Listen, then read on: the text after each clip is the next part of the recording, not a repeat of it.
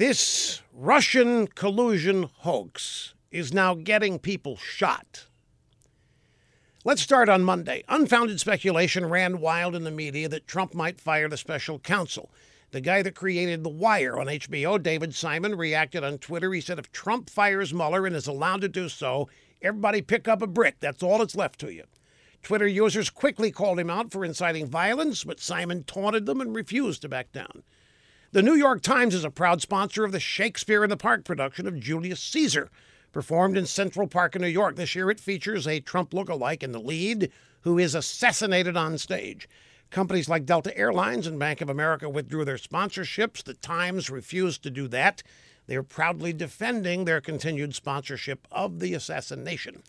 In recent weeks, 2 CNN staffers have been fired for just this kind of thing. One reporter was let go for calling the president a piece of excrement. He used another word. And the so-called comic Kathy Griffin was dropped by the network after holding a mock-up of President Trump's bloody severed head. So is anybody surprised at the shooting at the baseball park?